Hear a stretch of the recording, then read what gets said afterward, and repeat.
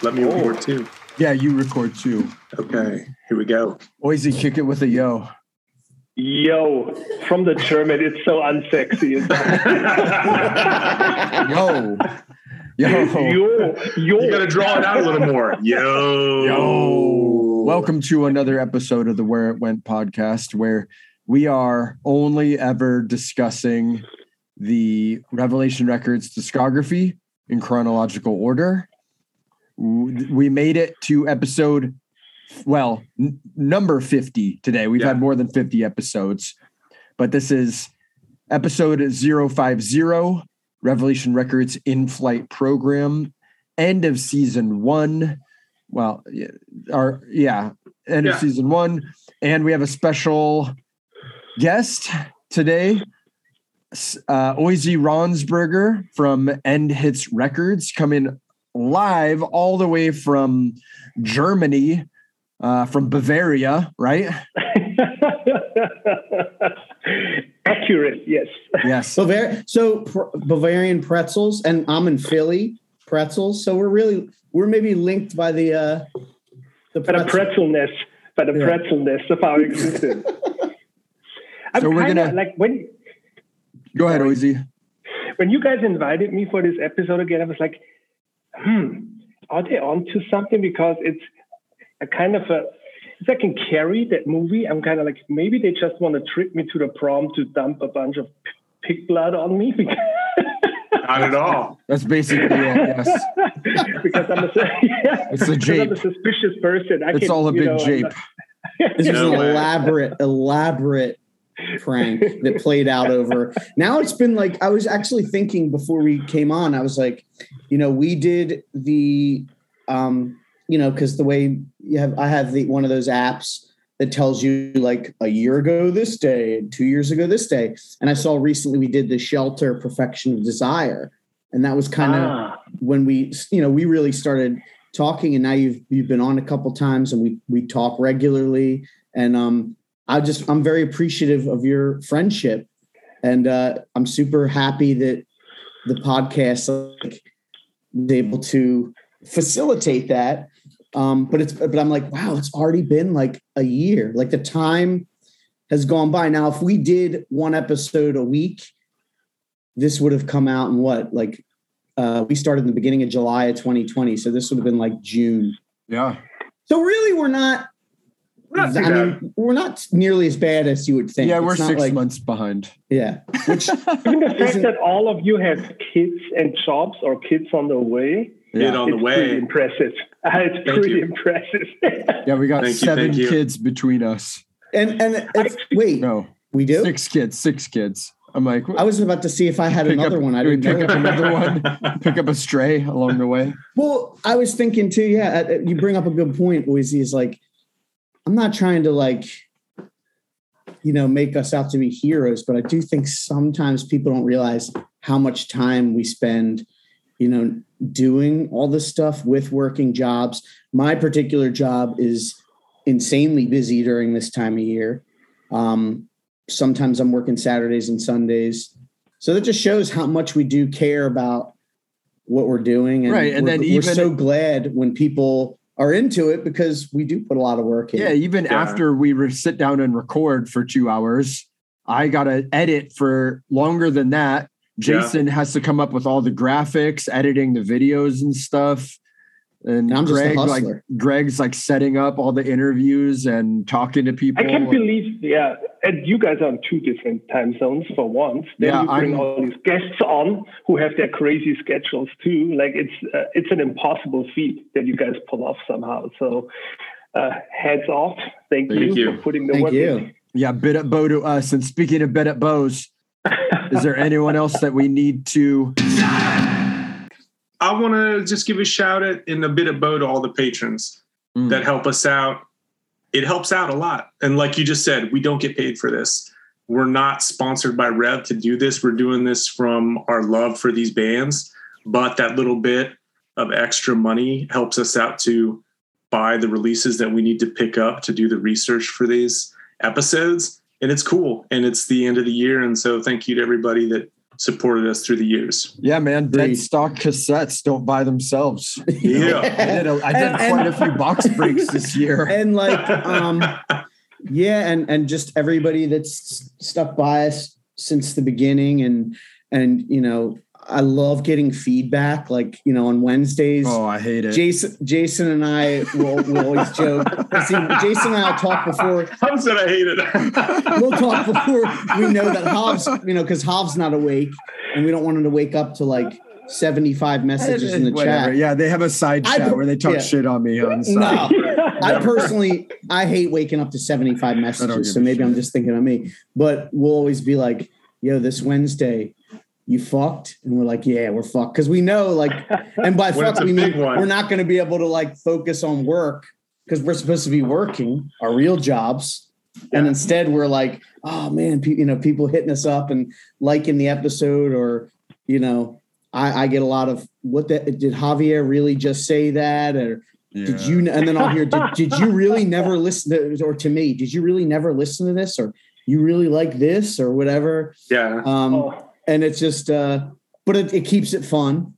And we are very appreciative of really everybody who listens, writes a review, tells somebody about the pod. Yeah. Shares it in their stories or whatever. It's has just come cool on the pod. Yeah, it's nice because we do put a lot of work in. So having a few bucks to like, you know, like Jason said, get the releases that we need because, you know, Jason does all these cool graphics and it's a lot easier when you actually have the physical release. And I don't know, I'm just blabbing. Yeah. Yeah. But yeah, you said you had a good point too. Thanks to all the guests that came on over the years. Cause that's essential to what we're doing to tell the full stories of these releases. Absolutely. Yeah. Do you have any bit of bows, Hov? You know, you mentioned people hitting you up and saying stuff. I feel like I really get a couple regulars of those. And one is Tyler from Inclination, who I've mentioned on here quite a few times. And then Andrew Ryzik, who was a Rev employee for a while during the late 90s. And he was in a few bands. He was actually in the band Focused with one of our patrons, Dirk. And he was in a band called Treadwell. And he was a Zed Records employee. I'm sure you've seen videos of Zed Records. Nice. Yeah, so he worked there. And he'll always hit me up with like really great shinfo about Rev stuff, like, you know, behind the scenes stuff and really interesting factoids about like paper towels and stuff like that. So it's really cool to hear from him. There's a Salad Days shirt. There's a Minor Threat Salad Days shirt printed from Zed Records where it's backwards. The image is backwards. Oh, Have really? you seen that? Yeah. Weird vintage. This is true shinfo. You can edit this out if you want to, but it's for Zed Records. Yeah, that's great. Yeah. I one time, I think I might've mentioned this before. I got a Burn shirt printed on Screen Stars that was in the $3 bin at Zed Records. And it was just the pink and yellow ink on the front, no back print. And it was a size large. And this was in like, you know, 1995 or something like that. So that was an anomaly also. Yeah. And I held on to that thing until like maybe 2011 when I sold it for 3 digits on the eBays. Really? So, yeah, for sure. Damn. They sold a lot of good stickers, and I think it was like some stuff was maybe not legitimate, but it was a good place to go. So, do you get hit up when you have say a hot take? So in other words, like, so I will say more than and you've seen it. Like I said, we talk, sure. Believe it or not, the three of us. We talk outside of the podcast. Like this isn't the only time that Jason, Javier, and I talk. But like, I felt like especially for Sensefield Building and Texas Is the Reason were ones where it was like people, I think, were flabbergasted. People were fucking blown away that you weren't really a fan. And I want to ask, I'm going to put him on the spot. Sure. Oizy.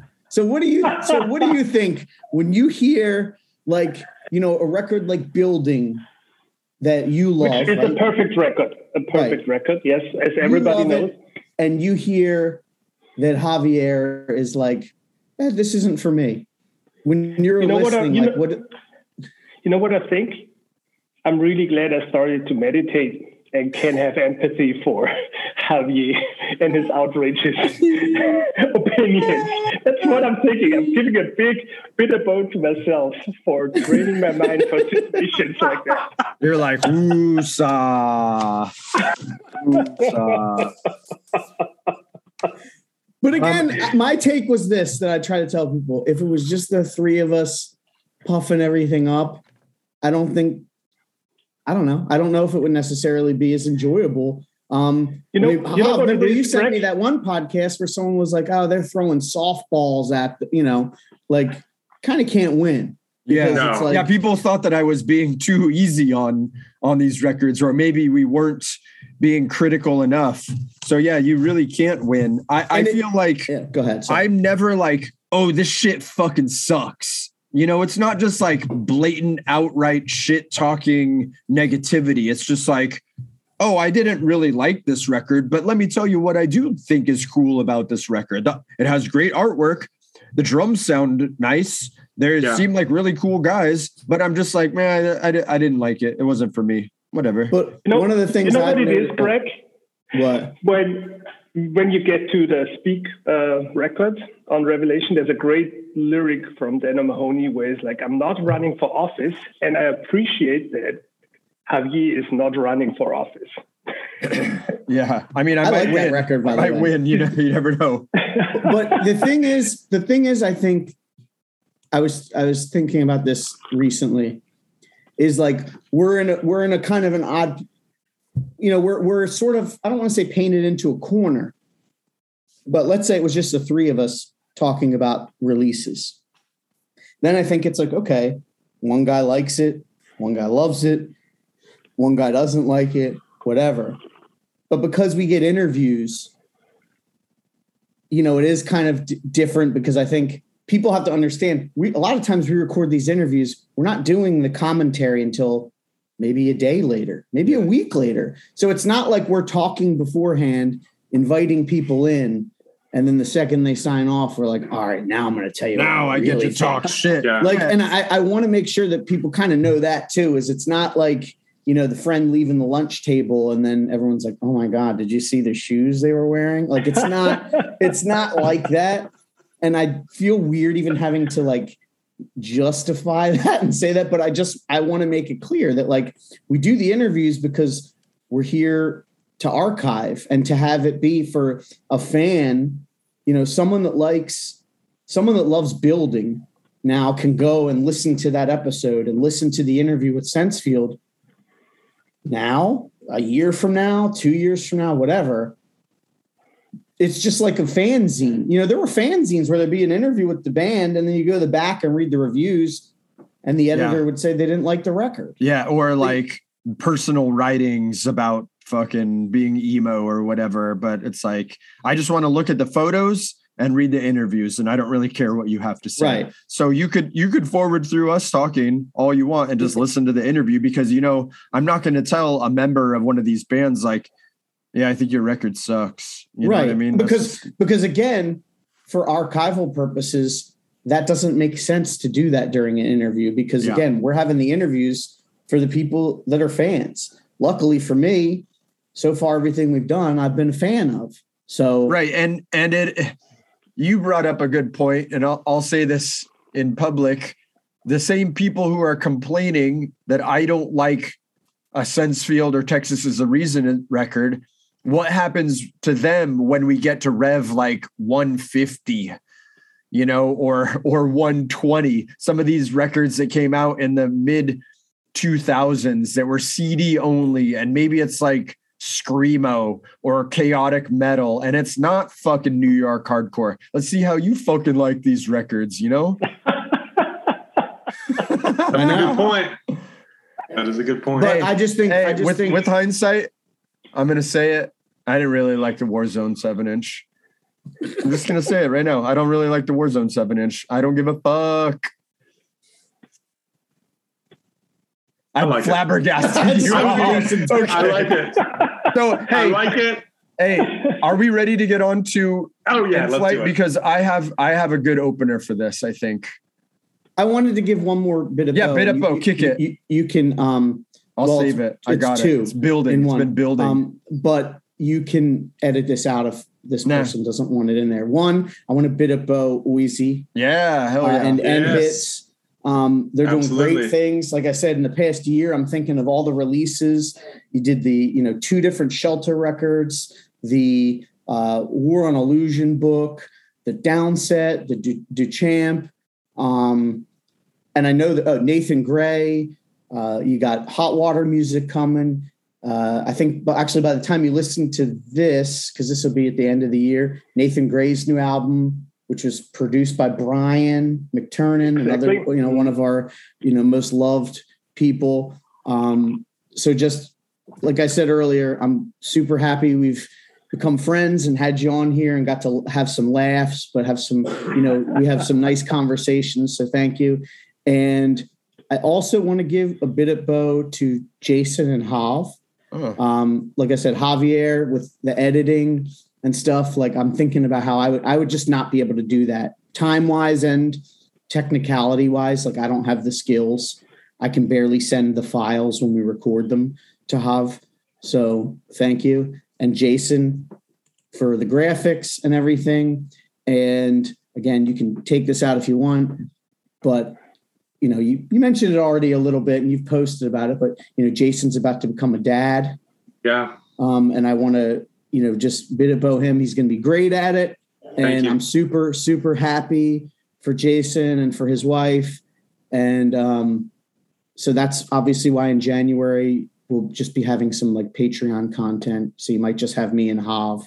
And Jason's going to be doing something arguably more important than talking about like 30-year-old records. So I just wanted to bid it Bo. And it's been just, Javier and I have been pretty close for the past 5-6 years. Jason I've known for a long time, but the pod really brought us closer together and talking all the time. And I'm super grateful. So that's my year-end spiel. Wrap it.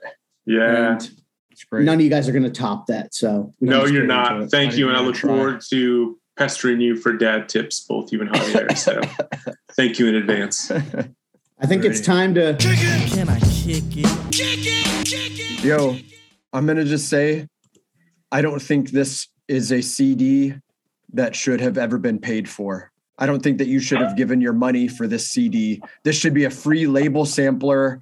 And I don't think that it's an important part of Revelation Records discography unless it helped you discover bands that you had never heard before.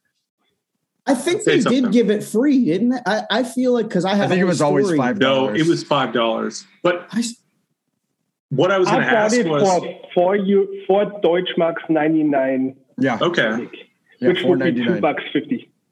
But to that point, to that argument, though, were these songs all out by the time that this? I don't think that they were. I think Texas wasn't out yet. Texas was. There's one I know for a fact wasn't.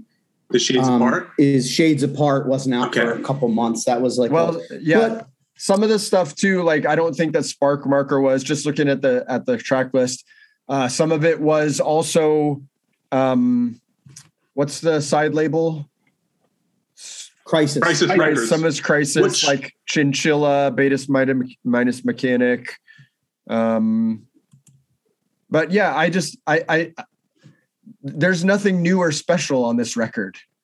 I remember getting it. Like I had a whole, so it says 97. It came out at the end of 96. I remember I was a sophomore in high school. This like just came back to me before we were recording because I was trying to think of like, when did I get this CD? And I was 15 and I wanted to order from Rev after, I had just gotten the Texas is the Reason album. And I was like, I want to get like a shirt or something. And for Christmas, I basically asked my parents, like, can I put in an order? Because I didn't have a credit card or whatever. And they let me put in like a big order. And I got this, that Texas is the Reason embroidered zip up. Do you remember that hoodie, Jason? I do remember that. It was, yeah. And I think that was when I also got the long sleeve tee I talked about in the 7-inch episode. I think a Promise Ring CD. But I also got this. And I don't remember because I don't think I would have paid for it. Because like Javier said, it in for you. It sounds I think this is a great thing for people my age and younger, because it did help me, and we'll talk about that when we get into the songs. But this probably would have been something. It's twofold, because it should have maybe been something that just came in one of those little cardboard sleeves, like that they throw in. Like Indecision Records was really good about those, and Epitaph and Vagrant and Drive Through, like in the early 2000s, and like not had a catalog number. Like this has, you got to think this has an actual Rev catalog number, but I think that by it being its own thing, made it seem more important, even subconsciously, to someone like me, where it didn't just seem like a tossed off label sampler. It seemed like, oh, this is like a comp. So I don't want to say it's like a bait and switch, but maybe because of the fact that, oh, it's in a, and at the time it was in the white CD case. And that was always like a thing, like, oh, wow, it's in a colored case and it's got this booklet and it's telling you all this stuff. And whereas sometimes I would get sampler things and just be like, I mean, I get them, like Merge would still send them and I'd be like, oh, I'm good. Like, and I just remember there was probably so many instances where I'd get one of those little cardboard ones and it was just trash. Whereas like this seemed a little more substantial, and it's sort of in line with like what Discord did, except Discord included that whole disc of like rarities, but Rev ended up doing it like that too for 100. And so I think Rev 100 is awesome. Right. I wish that this would have been on par with that, with having the hard to find tracks, demos, B-sides and stuff. But in 1996, 97, this is just a label sampler that they made you pay for.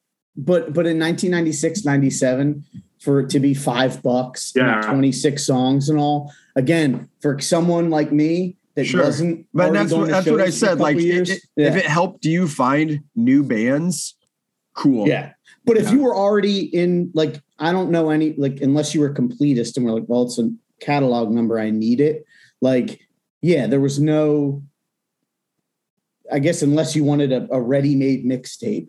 Like if you were just like, I don't feel like making my own mix, so I'm going to buy this to throw in the car. Yeah. But I mean, I got to say from the Euro perspective, because at that point, Rev, not everything was available, especially those Crisis records. So it introduced a lot of people to a lot of new bands, including myself. And for whatever reason, they had a distributor called EFA, and they did a fantastic job. And that CD was everywhere at that point. Like you could not walk into any chain store or any record store, small or big, and not see this compilation. And the fact that it was 5 marks, so $2.50, was outrageous. So I got to say, like, they really, whoever did their job at that point at the distributor did a great job and made sure that Rev left a great impression on a lot of people with that compilation. I passed it up a bunch of times. When I went to the record store, I would just say, why do I want this? Because I already know these bands, the ones that I wanted to know. I knew Inside Out. I knew Gorilla Biscuits, Chain, but then eventually I just broke down and bought it. But it did turn me on to the other side of Rev with the more melodic bands. And I gotta say, psychology-wise, it's always better to make people pay for something. They gotta appreciate it more if they pay. That's what I was trying to get at. Is like it made it like, because it was 5, it didn't seem tossed off. Like it seemed like something like, you know what, I paid for this, so I'm gonna listen to Beta Minus Mechanic or whatever, because I don't know who this is.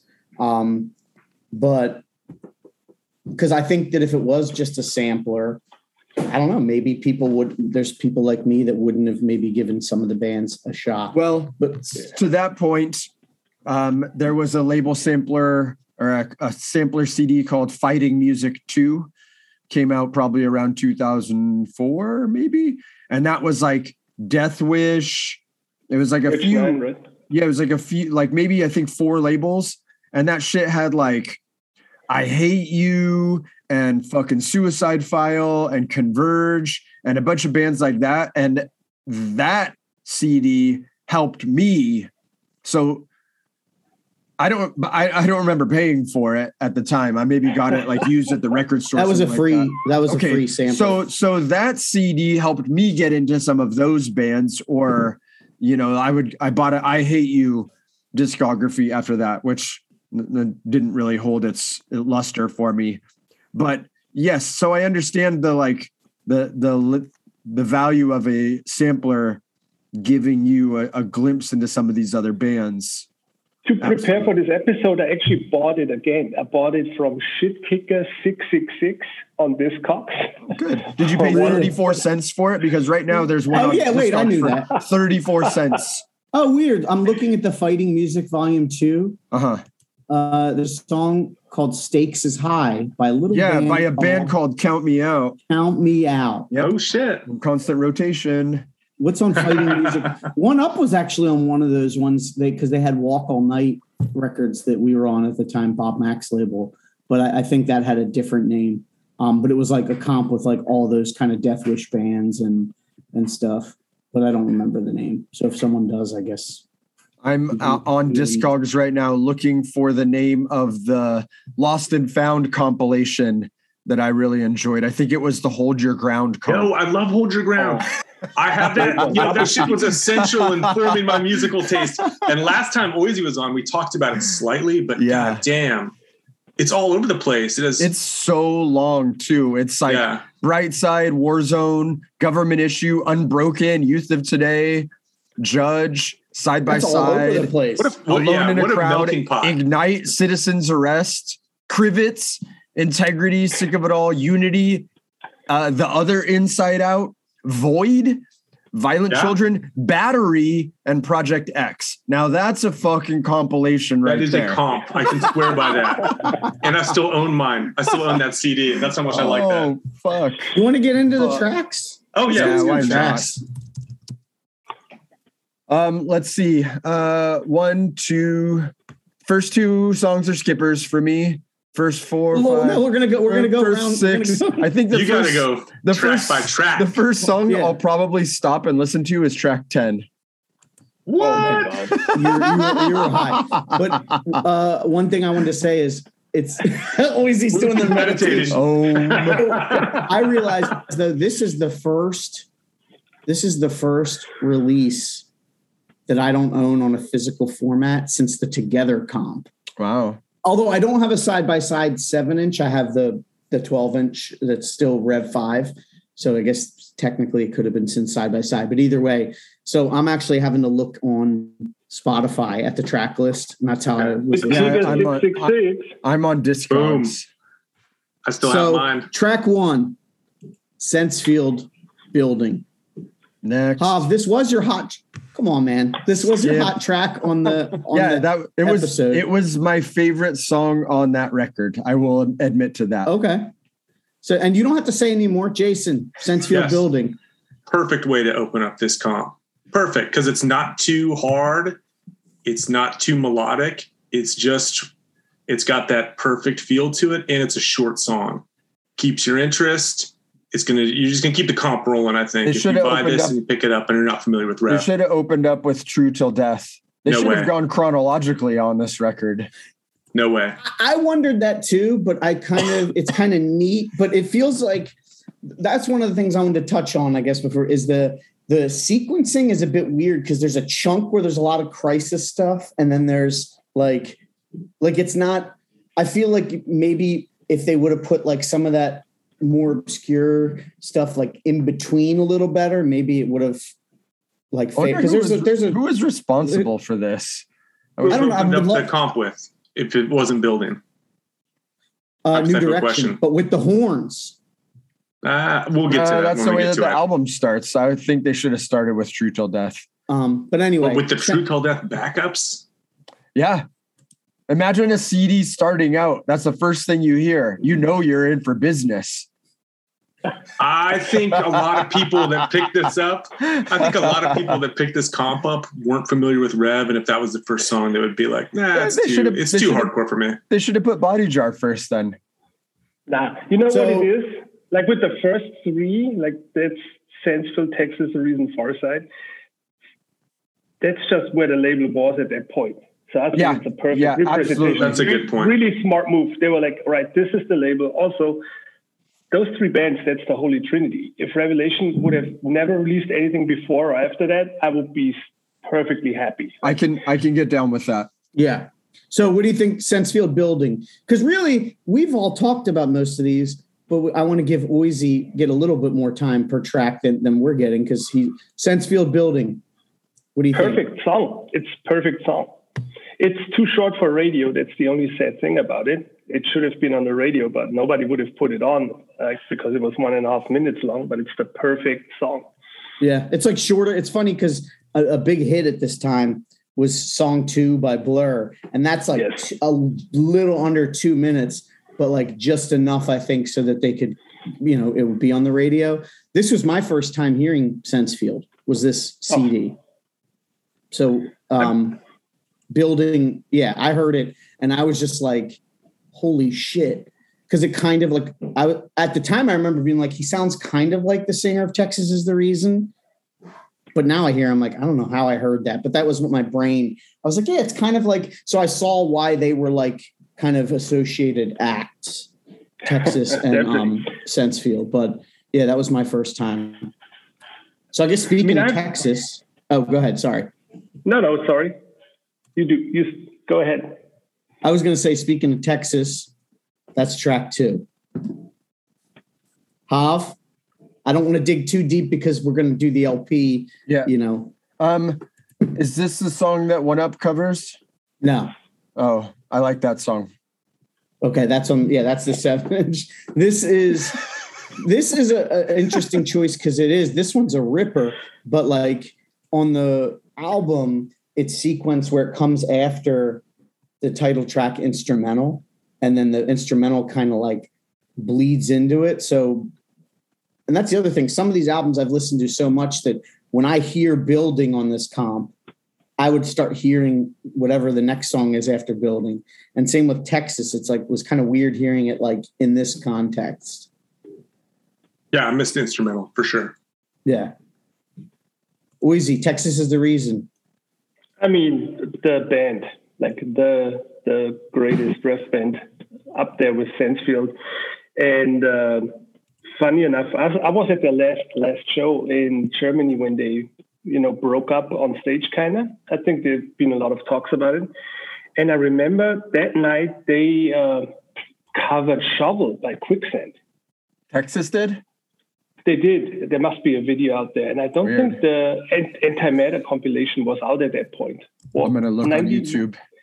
When did that come out, the Antimatter comp? 96? End of 96, yeah.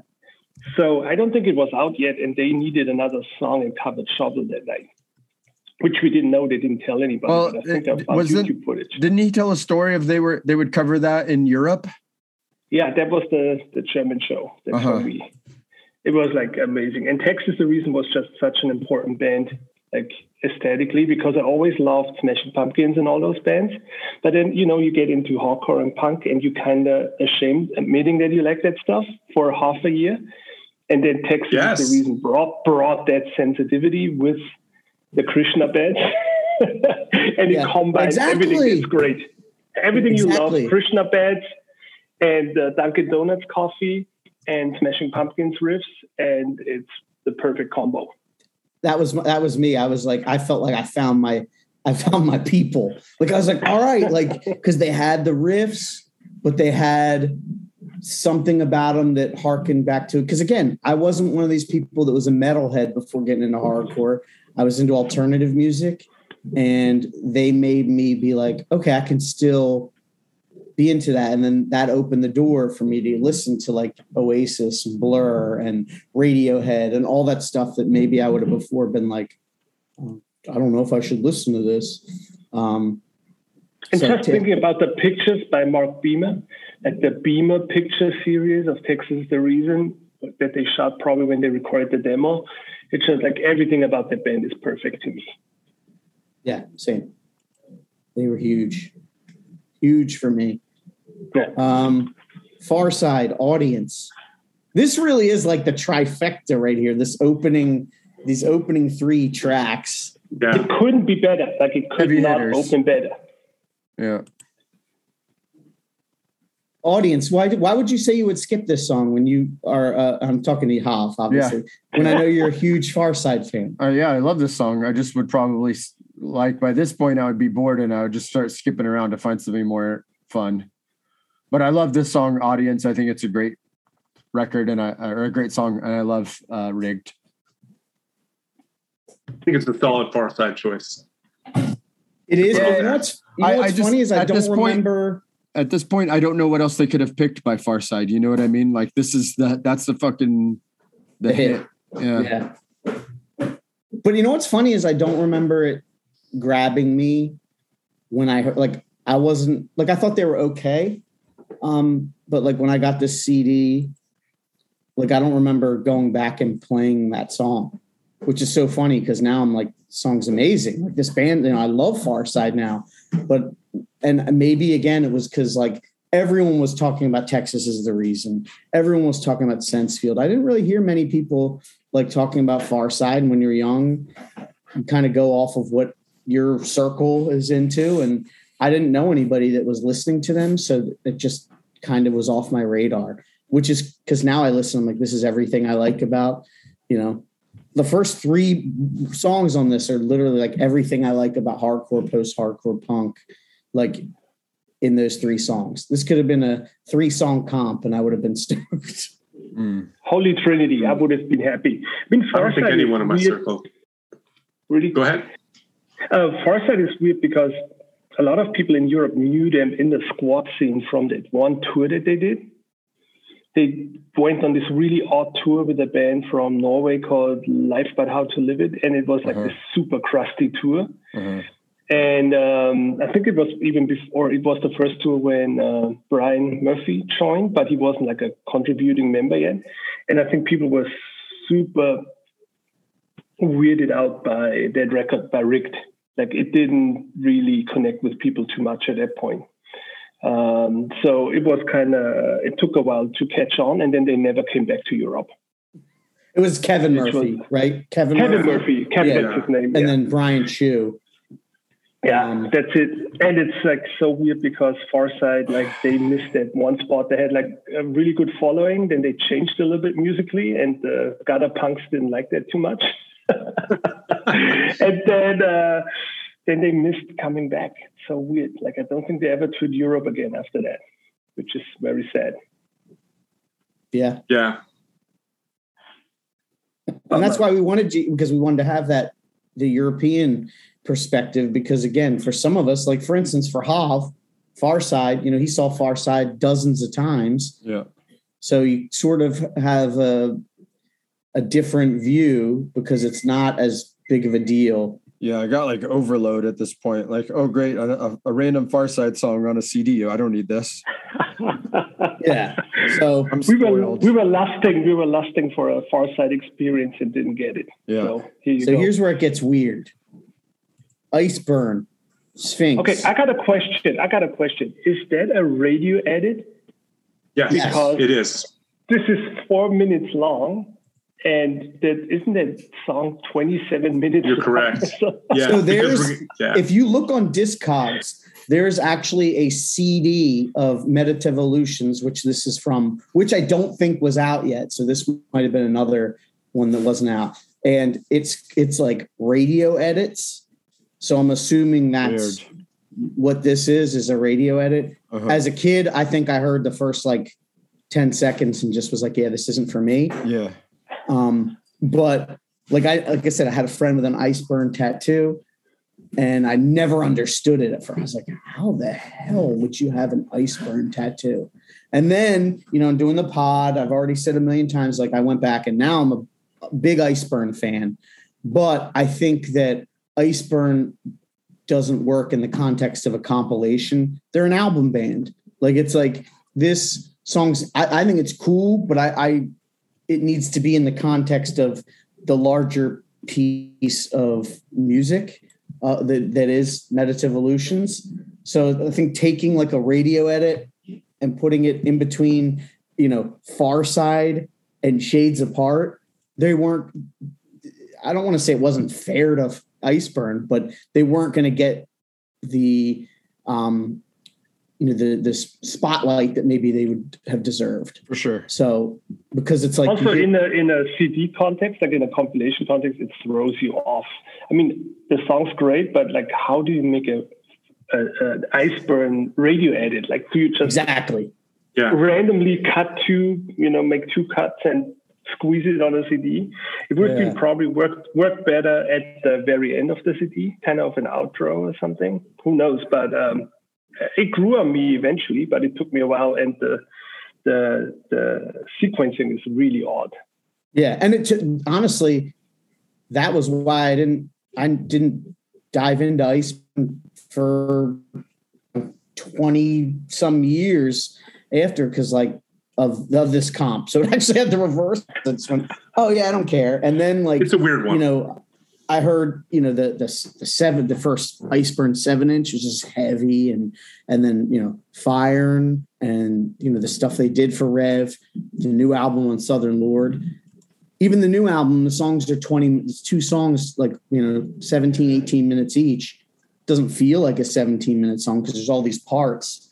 But you'd be doing it a disservice if you just chopped a little piece of it and said, here's the song, Sure. Can we do a survey? Like, can you reach out to all your listeners and find out how many people back in 96 bought an Iceburn record after listening to that radio edit of this song? Yeah, like I'm very curious. Like, if anybody heard did it push their career to the next level? What did they get out of it?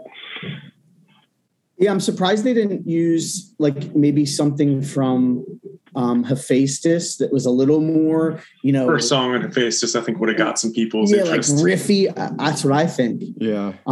But I guess because this was the new record at the time, they wanted to push that. And hey, it is what it is. But in the context of this comp, it's just an odd choice. Shades Apart, Fearless. Love this song. Yeah, this song, and it wasn't out at the time. The song's not for me. Perfect production. Like, if you listen to that now, there's a reason why Bill Stevenson and Steven are like producing all these big bands now, like Rise Against, and it's so perfect. And that's in '96. They already made recordings like that. That's crazy. Yeah. It sounds like I said, in fact, I used that when we were doing the Civ record, which I love the Civ record, but the productions, it's got that Don Fury kind of compressed sound. So compressed. And as soon as the Civ record ended, Spotify went into a song from Seeing Things. And it was like, I was like blown back because it was just, the production was just so much like bigger, and so it just open. Still sounds great. So much space and so punchy at the same time. It's like those guys were already like, I can't believe they made a record like that in '96. Yeah. And I hear this song and I'm like, oh, this, because Seeing Things is my favorite Shades Apart record. And I hear why somebody heard it and signed them to a major label deal. And, they had the record after this that was on a major, which I hadn't heard until a couple of years ago. And it's great because I was kind of like, oh, they're not on Rev. Like, that's a bummer. Yeah. They had hits like, I think the one was in American Pie or something. And Valentine was a hit. Like they got like radio play. Like there were people who went to see them and only knew like the Tainted Love cover and, these newer hits. Jason, you like Shades, right? To be 100% honest with you, I never really got into them. And I should like it. I think it's good. I think it didn't pique my interest enough to check out Seeing Things, but we're going to get to it. I think it's got everything in it that I should like because the vocals remind me of Milo. Love Descendants. Yeah, I love Descendants, but it's kind of weird. It's kind of like, I love Descendants, but everything that kind of sounds like Descendants and it's not Descendants, I'm not into, if that makes sense. How do you feel about All? I like a couple All records, but I don't love, I don't love How about you? All bigger than the Descendants. I'm gonna. What? If I had to pick one for the rest of my life, I would go for All. Damn. Which isn't that hard of a take, though, really. I mean, there's plenty of people out there that love All more than Descendants. Our friend Jason Tony, Celebrated Summer Records, All. He's all over Descendants. You got to think, a lot of people that are a couple years older than me, All was something they were able to experience in real time because Descendants weren't back yet. And I think that also kind of informs things because, like, All was a bit smaller. So you kind of felt like you were. I felt like at the time, All was bigger than Descendants. I feel like Descendants didn't get big, quote unquote, big until everything sucks. Yeah. But see, I agree with that. I'll go on record as saying that All Roy's Revenge with their second singer, Scott Reynolds, is as good as any Descendants record. I will put it up against any Descendants record. It's fantastic. Keeping in mind, because someone's going to go listen on Spotify or whatever, Hot Rod Lincoln, which is like a weird cover, is not on the actual like vinyl. So I'm talking about the vinyl, without that song on it, because it's like a goofy song, is as good as any Descendants. But this isn't an All podcast, so we don't. I'm sorry. Yeah. No, I was going to ask Jason because Shades Apart to me, even at the time, because I knew All, Shades Apart sounded like kind of like more like All Descendants, or I agree. Descendants, the album All, their last album before getting back together, and then there was another band at the same time coming from New York City called Serpico. They were on Equalvision and also produced by Bill Stevenson and Stephen Egan, and they were like this kind of the same vein. Like yes, that's one of the most when I did the live stream with Kate08, Kaylee, Lalita, I had some of and I showed Serpico Rumble. Great, it's great, yeah. But if you're into the Dagnast, what's that? I was going to say there's something missing in the vocals that aren't gritty enough for me. That's what I like from Milo's voice. Yeah. For Descendants. That's what I like about it. Yeah, Milo's voice has this kind of like grittiness to it sometimes. I only like the super punk early Descendants records and the newest Descendants record, which is their old stuff. Like right. Two Things at Once to me is the only thing listenable in this whole realm that you guys are talking about right now. And which, while I want to say is insane, I want to say that's insane because I love all the eras of Descendants. That's not as hot of a take as you would think. There's a lot of people who are just like, I like Milo Goes to College. I like the Fat EP, which is Two Things at Once. I remember when Everything Sucks came out, this old guy that I knew that was a fan, I was like, did you hear the new Descendants? He's like, it just sounds like All. I don't like it. Yeah. It's too weak. There's that Chad Price singing Everything Sucks that I just found out about this year, but I think both of you had known about. Oh, yeah, it's great. Yeah. Some of the songs are better. But let's see. Chain of Strength, True Till Death. I don't like the Chain of Strength 12-inch. The remixes. I don't like the remixes. I only like the 7-inch versions. 7-inch, Chain of Strength 7 inches are two of the best hardcore records of all time. Yeah. The 12-inch it's so hard to listen to. That's not a hot take either. Yeah. So.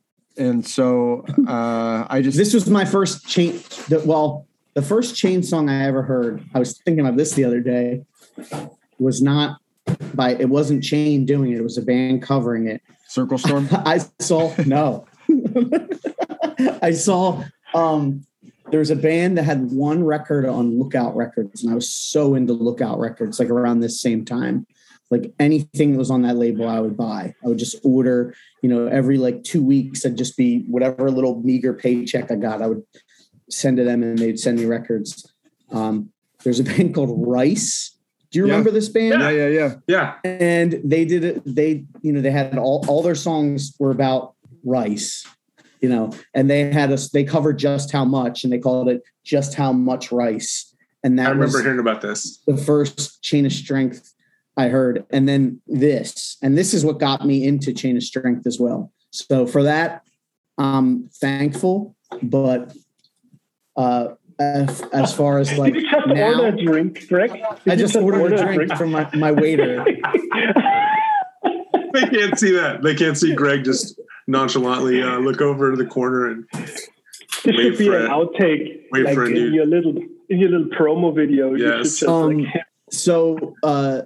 But now, of course, I'm in the camp too. That's like the 12-inch just takes everything away that's good about the original recordings and just kind of like it like neuters it. Yeah. I'm not a fan of the backups that started the 12-inch version of True Till Death.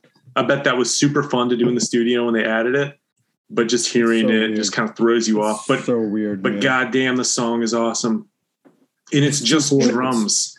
The beginning is just the holdout and drums, and it's just sick. So I still love this Chain. I still love Chain. And then when I was listening to this, I mean, goddamn, Kurt's voice is just awesome.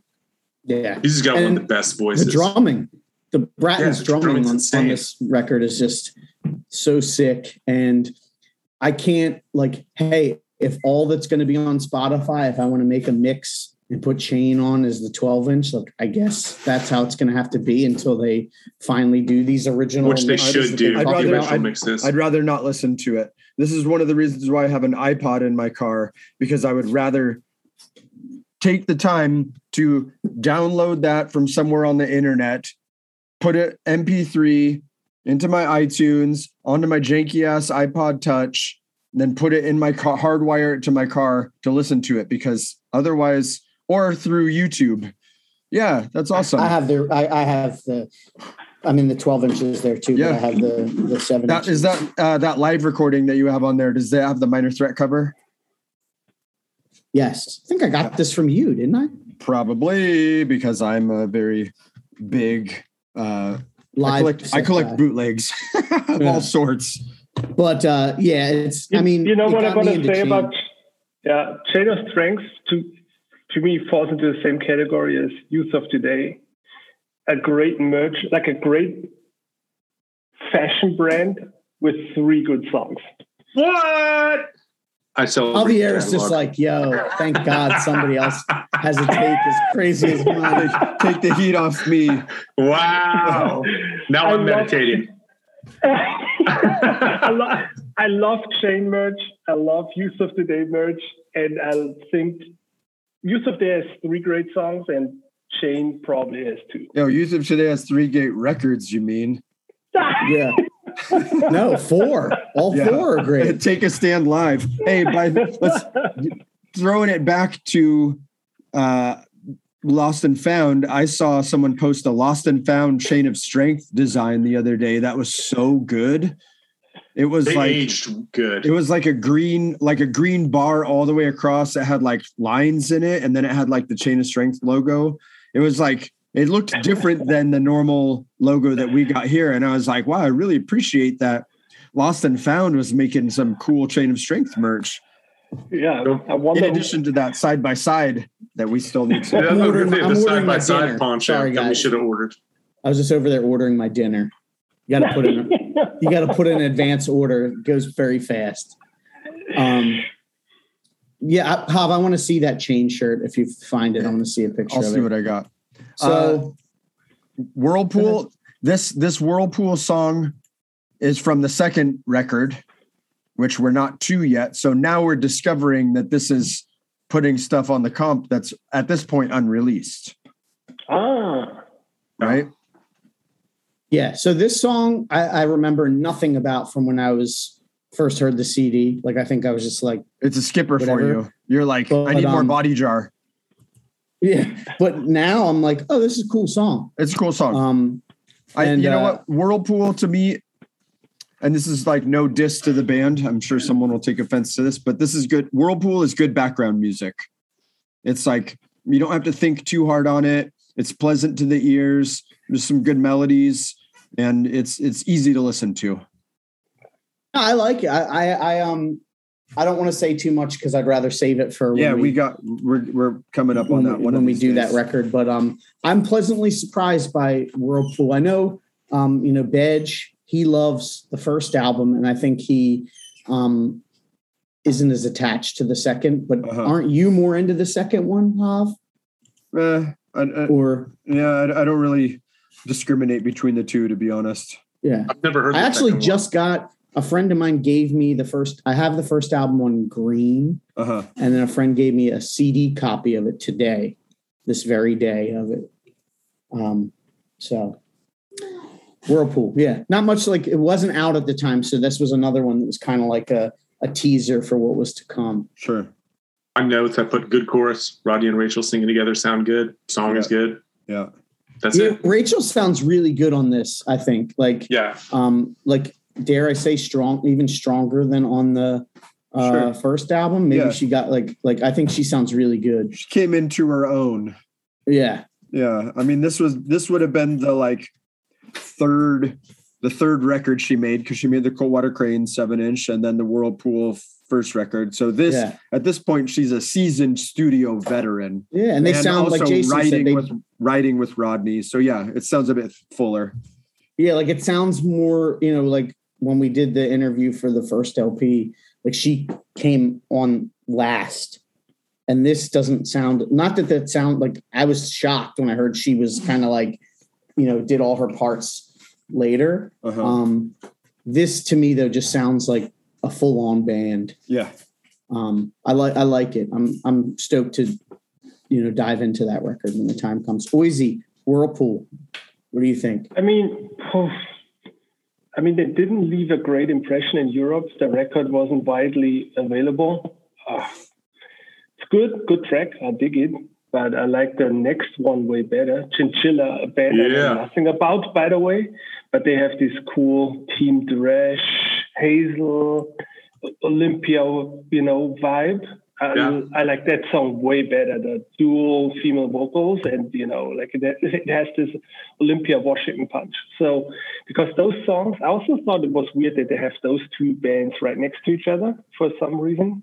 Two bands with female vocals. And Chinchilla always, trumped the Whirlpool song for me. I know nothing about Chinchilla at all. Didn't Rob Moran sign them? Yeah, and someone sent me a Chinchilla 12-inch as like a practical joke a couple years ago. Like I got a package and it just was included in there. They're like, surprise, motherfucker. And that was before we did this podcast? Yeah. And it was looking at the Discogs page real quick. It looks like they were an all-girl band, and it was recorded by Jim Monroe.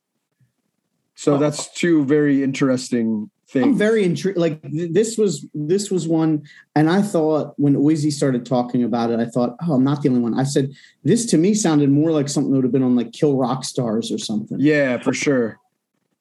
Yeah. Like is that a Ref or a Crisis release? It's Crisis. The Crisis release. Which remember that band Drip Tank on Headhunter? I do not. The girl was one of the guitar player was in Drip Tank. Okay. Whoever signed them to Crisis/Ref did not do them a favor. Rob Moran. Sorry. He did not do them. He did not. Somebody should then, should have sold them to Kill Rock Stars or somebody from the Pacific Northwest. Yeah, this was Crisis number 11. I learned that Walter's brother was part of Crisis also. Dylan. Yeah, Dylan. I didn't know that before doing some research for this episode. Yeah. Chinchilla, it's got great vocals. It's got catchy, memorable vocals. I fuck with it. But this is the only time I've ever heard Chinchilla. I never listened to them outside of this compilation. Well, I have a 12-inch I could send you if you want. I'll have it, Hav. I'll take it if you don't want. I'll send it for completist. Hey, but you know what? It's No Body Jar. Here we go, Body Jar. That's Body Jar next. Oh, if you listen to that band, it sounds like a bunch of dudes that used to sound like Legwagon and No Use for a Name. Yeah. And then they bought Sam and Clumsy. Yeah. Yes. Yeah. Yes. That's a perfect example. And that's not a diss because I've been in one of those bands. Yeah. So at this point in 1995, 96, in real time, I'm living in Orange County, California, and the snowboard surf scene is big. And I have a lot of friends who are into that. So some of those kids we tried to take them to hardcore shows, but a lot of the times it was like I was exposed to that music by watching videos with those kids. The No Use for a Name, No Fun at All, Pennywise, like these Lagwagon, all of those types of bands. And so Body Jar, to me, it just kind of fits into that. Also, I think that it's a skateboard move, the Body Jar. So are they from Australia or is that Australia? Okay. Yes. Does anybody know why they're on this comp at all? It says it's from RD Records, RD2. It's not on Rev. It's not on Rev Distribution. I think that was. So it might have been. Were they on Burning Heart? Because Burning Heart eventually was Epitaph. Rimshot, but I wonder if Rev did it first. Rimshot in 1995 was on Burning Heart. Oh, so I think RD means Rev Distribution #2. That's what I'm assuming. And this song, Glossy Books, is on that record. So yeah. So Rev must have distributed Burning Heart, and then Epitaph must have bought it. Because then Refused, by the time of Shape of Punk to Come from 98, that had an Epitaph logo. So I guess at the time Rev had that, and that's how No Fun at All, I think, is another one of those that's later on. Body Jar, I've listened to the song a couple times for research purposes. It wasn't bad, but if you put a gun to my head and played it, I wouldn't know who it was. Sure. Like I wouldn't be like, oh, this is Body Jar. Yeah. Take that as you will. I have spoken. Listen, the next song, track 10, is another one that was not out at this time and would be Ignite's debut on Revelation Records. Right? Because before that, they had Call on My Brothers, which was on Conversion, Scarred for Life, which was on Lost and Found. And In My Time, which was also Lost and Found. And then Past Our Means, which is Rev 53 or 52, right? 54. 53. It says 54. It says 54 here. Yeah. So yeah, this was, and that came out in 96. And the Ignite Good Riddance split also came out in 96. That's Ignite. My story. I know you're a fan. I love Ignite. Well, I loved Ignite around this time.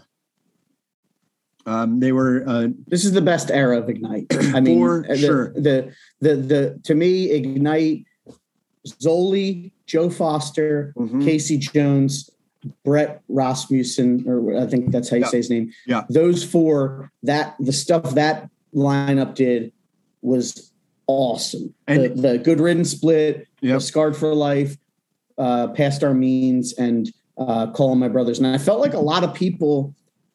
I don't want to dive too deep because we're going to get to talk about Past Our Means, but people that are like, I only like Call on My Brothers. It's like Past Our Means isn't that different. It's not any different. It's it's just as good. You don't. It doesn't make sense. We're going to get there. We'll get there. Yeah, but this song, it could have been the same record to me. Yeah, great. Yeah. And around that time, I mean, they would cover Uniform Choice. They would cover No for an Answer. Like they were just, even me who was super into like metalcore by this time, I would, stage dive for Ignite. And I thought it was like one of the most fun, cool hardcore bands. Yeah. I mean, that's weird backup vocals. On this song? The gang vocals. The way it sounds like it's so unique. Like I never heard gang vocals like that. Like it has like its own kind of sound. It's not like thug gang vocals like Jason would have listened to. Yeah. Hey, I like Ignite. Jason. I enjoyed seeing Ignite live back then. This is a good, straight up, corny in the best way hardcore song, lyric wise. Yeah. And that whole EP is perfect. Those 6 songs are just amazing. It is, and it's like very concise. It's great. It's a good record. The melodic bass playing is just really, really good. Yeah, those vocals. I mean, the first time. Well, I'll save my Ignite. Yeah, let's save it. Yeah. Okay. What's next? Sparkmarker, Chrysanthemum. That's off of the Crisis records, which again didn't come out until 1997. I had been a huge fan of Sparkmarker from the Products and Accessories CD, which compiles 3 7-inches that they had put out previously. And by the time they get up to the Crisis Records release, which is on, this song is on, I completely lost interest because the original singer is gone and the guitar player is taking up vocal duties. And I didn't think that it was as good. And the original singer is also on the Embrace covers record, Land of Greed, World of Need, which that song is so fucking weird and cool. That might be my favorite track on that whole record. But do you remember? Is it Do Not Consider Yourself Free? Okay. No. I'll have to look it up. This to me just sounded like kind of like, it sounded like Weak Quicksand. Yes. And I don't necessarily, look, Weak Quicksand's better than no quicksand. I don't necessarily mean that as like, but it's just like, it didn't grab me. What's funny is I think someone from Sparkmarker went on to do this band. I loved their first record so much. This band called the Black Halos. They were like, sound like the Dead Boys. Like they were just like punk. I remember them. And I remember being blown away. Yeah. Yes, I think that's right. Someone from Sparkmarker was involved. But I think there is a Sparkmarker release that will be, reviewing, because I think it actually has a rev number. If I'm not mistaken. It's Rev 76, Treasure Chest. Okay. So I'll definitely I don't think this was terrible. Like I'm gonna, have to dive in. But on a first impression, it just sounded kind of like 7-inch era Quicksand, but just not as good. Sure, yeah. I mean, the 7 inches that Javier talked about, like I had one of those called the Sean Skellen EP. Yes, yeah. That Flo from Berlin on Hard First record put out. And that's an amazing 7-inch. Great record. So good. Great record. So when I heard this track and when I heard that record, I was really disappointed too. Jason, the drummer of Sparkmarker, Rob Zgaljic, he was in Black Halos. Oh, okay. Did they cover Joy Division? Black Halos? Yes, they did. I think they did on the second album, which was I thought was okay, but it wasn't. Nothing touched that first one. Okay, I don't think I've ever heard it. I'm looking now. Actually, you know what? I might have, because around that time I was really into like the Murder City Devils.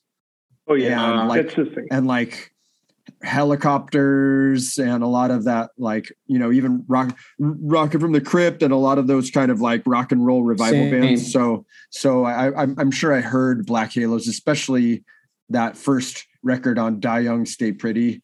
But they did Warsaw. Stuck with me. Mm-hmm. Which, like, I was like, Seaweed already did that. Yeah, Seaweed does a killer version of that. Yeah. Like so 2 years before, I was kind of like, Swing Kids did it. Swing Kids. Oh yeah, Swing Kids did do that. Yes, that yes, they did. That's right. They sure did. Up next, Break Down the Walls. Not one of the 3 great songs. Not one of the great 3 songs. It's not? No, it's not. Oh, man. The album Break Down the Walls is my least favorite Youth of Today record. It's got some good songs on it, but it's not what I grabbed for. It's not what I reached for. That Wishing Well mix, though. Yeah. Yeah. Break Down the Walls. Yeah. What more can I say? This song's a classic. It is. Yeah. It's, as they say, crucial. I think it's a good song to put for anyone that's never heard Youth Today before. I agree, because it's not just like, it's not all just like, the. I don't know. I mean, if I would have compiled this compilation, I would have put Disengage on it. I think so too. I was actually surprised that wasn't what was chosen. But yeah, like the direction it took, like with all the hits in the beginning and, where the label was heading and, the focus on melody, I'm really surprised they didn't put Disengage on it. Yeah. I also, am not sure. I'm assuming this is the remixed, so that might be why, because this came out shortly before they did that's those right. remixes. Yeah. So they probably wanted to do this to kind of like push the remixes and not like, because Disengage wasn't redone or anything. But yeah, I was kind of surprised too that they didn't go with Disengage, because it would have fit nicely, I think, because it kind of shows, it was kind of a precursor to some of the more emotional stuff because it had a lot more melody. No Fun at All. Oh, Man. wow. This is a skipper. This song's a skipper for me. Wait, Jason? what do you got? Were you going to say something? So you guys remember when you did, like a few weeks ago, you did the Far Side episode and you guys talked about the track Lollapalooza? Yeah. No Fun at All, Millencolin, and Satanic Surface, the whole Burning Heart scene, when that came around, that was my Lollapalooza moment. I was so bummed out when those bands, like the bands were great and they came from the right place. Like, and nowadays I know most of those dudes, but their fans were like skate jocks, like I was at some point I was like, where are these people coming from? With their backpacks and just stage diving like total idiots and, like mocking the bands and, throwing McDonald's wrappers at Propagandhi. And I was like, No Fun at All fell into that category. I was so turned off by that whole scene. I hated it. Man. Yeah, the lyrics are just too silly for me. Yeah. I there's certain genres within punk and hardcore that I'm very picky with. Metallic hardcore is one. It's hard to win me over. There's a few bands I love. And when I say metallic, I'm not talking Cro-Mags. I mean like, the like Hobbs shit. Yeah. And this Fat Records sound, the skate punk stuff, like I like you mentioned Propagandhi. But I think Propagandhi also turned into something way different anyway. Like really, they were way more punk, and I don't know. They just write better. They write better songs, better lyrics, better songs. I love Good Riddance. But again, Good Riddance, I think we're coming from more of a hardcore place. This song, like it almost got ska for a minute. Like it felt like it was like had that ska beat, and I was just like, to quote a friend of mine, this is not for me. I was just like, yeah, this is my not track. I was just like, yeah, I don't like this. Did you have the Fat Music for Fat People comp there? I did. And like I said, I like, in later years, there's some Lagwagon stuff I enjoy. But I don't really I don't really listen to that stuff. Like I like NoFX. They had a what's that? You like them, huh? I love NoFX. Yeah. They had a real sweet spot, I think, for a while, like in the early mid-90s. I don't care what they're doing now, but like they're like Punkin' Drublick and White Trash and even Heavy Petting Zoo and So Long and Thanks for the Shoes. Like I like those. But yeah, this just sounded like it's not my style. No disrespect, but this was definitely like one that, this is one of those comps where I feel like in the background you can put it on and not skip. But I think this one got to a point where I was almost like I might have to skip.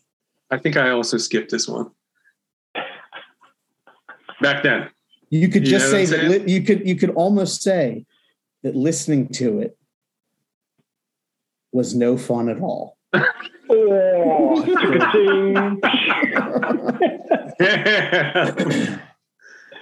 At this point, I think that the other day I was listening to this on Spotify and I turned it off so that I could stop wasting my time listening to this album, and I put on something that I wanted to listen to. And I feel bad. Like, look, anybody that takes the time to write and record a song and stuff, like I give respect, and that's why a lot of times I don't like to I like to try and find the good. This just isn't my style. But I guess if people are, like Ozzy said, there was that whole Burning Heart scene that even then I lumped this in with that. Like I kind of knew like this is more for like the dudes that like to wear, backwards baseball caps and chain wallets. And beat me up like 2 weeks prior.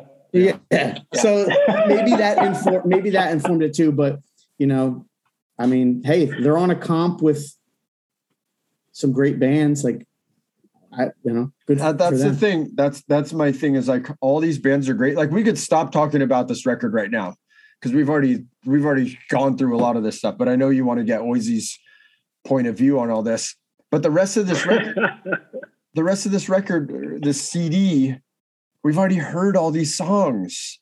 Not all. And well, I mean, not in real time, no, but like we have. But yeah. If I'm going to listen to these, like I'd rather sit down and listen to the whole album of Start Today. Same. Bringing It Down or Bold. So that's why to me, this is, it's a hard, and but we're taking it in the context too, at least I am. And I realize that of the digital age, sure, where like, it's so easy. But again, for a kid that maybe I saw people talking about Gorilla Biscuits and you could say, and Texas is the Reason. I mean, this was a great way for them to kind of get into it. But yeah, I guess we're on New Direction. New Direction, yeah. Weird without horns. Like it. Like you're just so used to hearing the horns first that it throws you off. I'm kind of surprised they didn't choose the song Start Today. Ah, okay. Just because that song is just, but it's Gorilla Biscuits. Yeah. Ozzy, you're more of a Biscuit man than a Youth of Today man, I take it? Way more, but I'm also way more a Sis man than a Gorilla Biscuits man. Ah, interesting. There's a lot of people out there that have that same viewpoint that they like set your goals better than Start Today. So I've heard it before. I would I just think set your goals is it's great. Perfect. But it's great. And Gorilla Biscuits Start Today is an amazing album. Don't get me wrong, but if I would have to choose, I would always go for Set Your Goals. All right. I liked it without the horns at the beginning. And I think of this, probably hearing this song, which is not something we've taken into consideration yet, because I think I was already into a lot of the bands on this comp. Hob was into a lot of bands on this comp. If you don't know any better and you just pick this up because it was $5, I would imagine that Gorilla Biscuits is probably something that maybe turned you on to getting deeper into hardcore. I thought you were just going to say it maybe turned you on. Maybe turned you on a little bit. Hey, why not? I'm sure the blood pumping.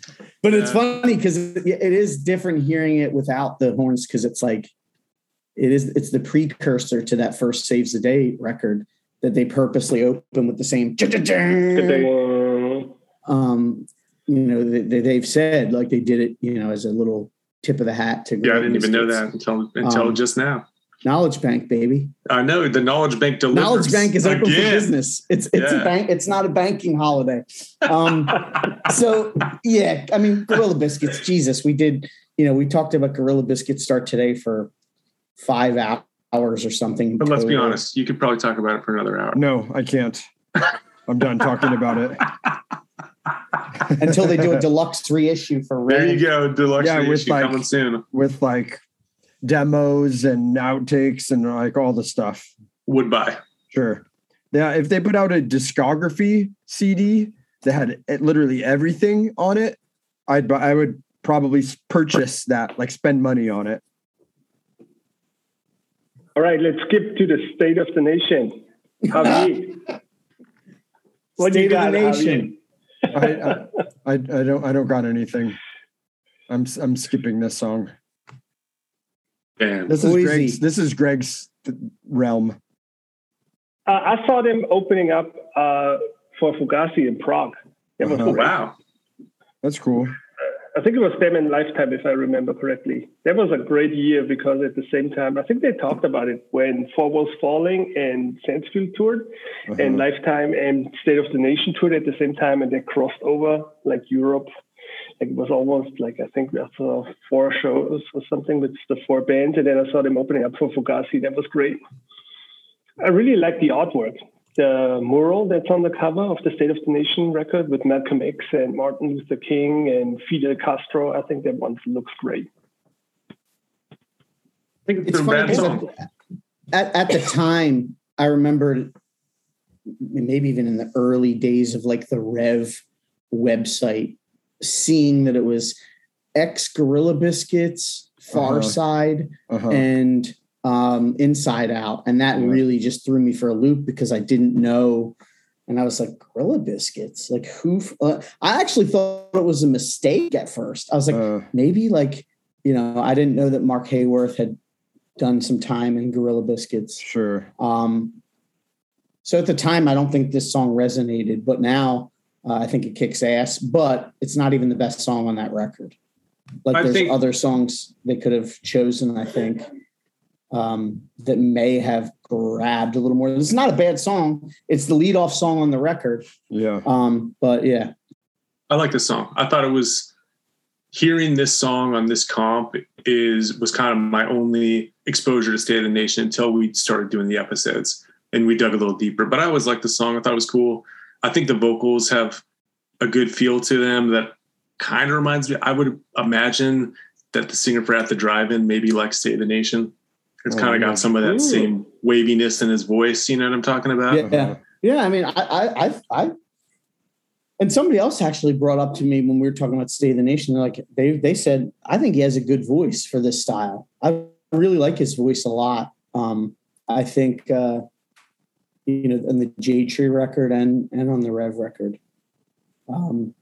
Good band, cool band. I'm glad that's one. I'm glad, that I was able to discover through the pod, find their records pretty cheap and, some new jams. What's next? Beta Minus Mechanic. Do you know anything about this band? Someone from this band went on to be in Earth Crisis, right? One of the Edwards brothers. Is that it? Eric Edwards, was in Earth Crisis. He played on Breed the Killers and Slither and Freya. I think he's still with them now. Yeah. Neutralize the Threat. Yeah. That's wild. That connection is unbelievable. So they must have been from, I guess, upstate New York. Yeah. And then someone was in Another Victim. Another one of those, heavy Earth Crisis bands. And two members of Another Victim, actually. Really? Yeah. So this was like dudes that were into heavy bands who decided to do something not as heavy. You know what I mean? And you know what? It's okay to me. The 69 Camaro record on Crisis, it's okay to me. I don't love it, but when it came out, I was like, oh yeah, I appreciate that these guys are doing something different with their time, for sure. Yeah, I really like that bass line. Like it has this super driving bass line. That's good, but I don't think I ever listened to the full album ever. Was it like the purple artwork? Yes, I think so, right? The painted purple. That's the full length on Crisis that came out in '97. It's like a painting. Yeah. The first one was just because I had a distro and I remember buying that record to sell in my distro and nobody wanted to buy it. Yeah, that's my memory about Beta Minus. Never heard it. The LP. This song was not offensive, but like it didn't make me want to, like, I wasn't like, fuck, add this to the to-do list, listen to the record. Whereas the Chinchilla had me mildly curious, hence saying to Hav that I would take his LP off his hands because like it sounded like something just so out of left field for this label and stuff. But it was like again, sort of like Body Jar. I put it in the same like class where like wasn't bad, but if it was playing on a movie or something, I wouldn't be like, oh, that's Beta Minus Mechanic. I'd be like, I think I might know who this is, but I don't know who it is. And then there's no more Crisis stuff. That's what I said. The sequence, there's that's it. That's all the Crisis. 2, 3, that's 4, all the Crisis. 5, 6, 7, 8, 9, 10 songs left, all Rev. Yeah. Oh, okay. Omission. And thankfully, no more Burning Heart stuff. Like, I'm thankful for that. Omission, Quicksand. Shit rips. And I think this is a different mix, right? Did you notice some differences in the song? Because I did. Yeah, and it's not the Slip version, obviously. Yeah, either. Of course. But I noticed there was like an extra backup for the fall, and then there was like Walter saying, "Oh," and I think they cut that out, right? I'll have to replay it. I probably wasn't paying too close attention because, again, I knew the song, so I was just kind of like working or whatever. I was listening to it in headphones and noticed it. This was my first time hearing that song. I only knew Manic Compression when this came out. I didn't know Slip, and I didn't think this was as good as Manic Compression. But then I heard Slip like about a year later, and I was like, but and I love the Quicksand 7-inch, but like Slip is just fucking Slip. Like it's so had this been the Slip version, which again would have been impossible because it wasn't on Revelation, I feel like my mind would have exploded because that song is amazing. But Oizy, Quicksand. Perfect. Quicksand, man. Yeah. I'm a perfect man. It's not Hypno Chamberlain, unfortunately. It is not. It is not. But I think I'm in the same camp as Greg. I think I only owned Manic Compression at that point. I don't think we could get a hand on the other records. It might have been the first time hearing that song ever. I might be wrong, or I might have had the CD, the Slipcase CD. I don't think so yet. Great. Manic Compression was everywhere, I felt like. Yeah.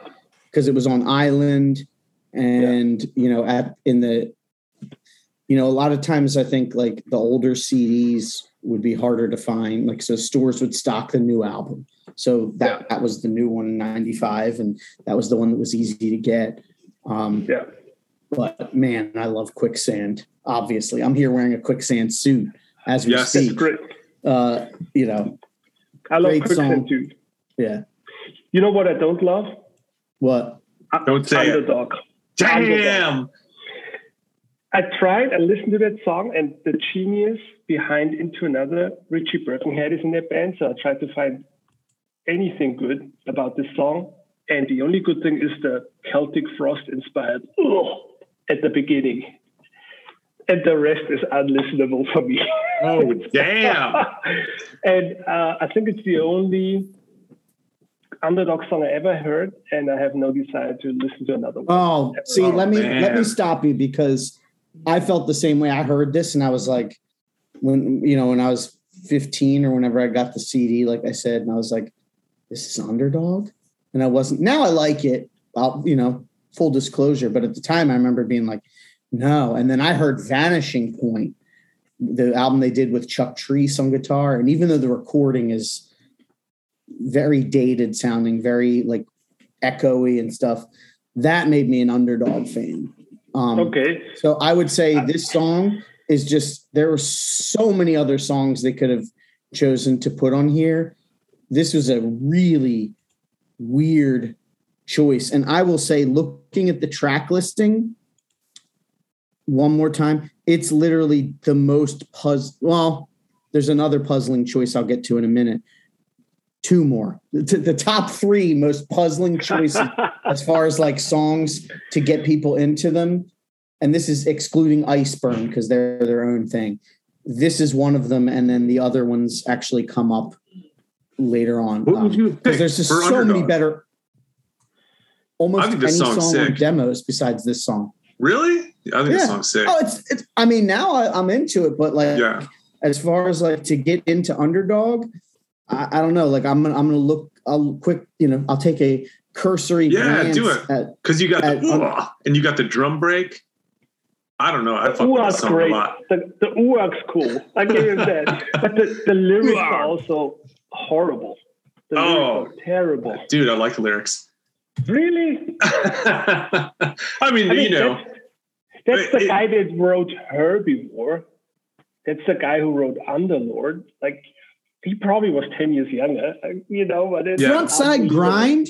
You telling me that the Frontside Grind would have been Frontside Grind was my hot track for the demo CD.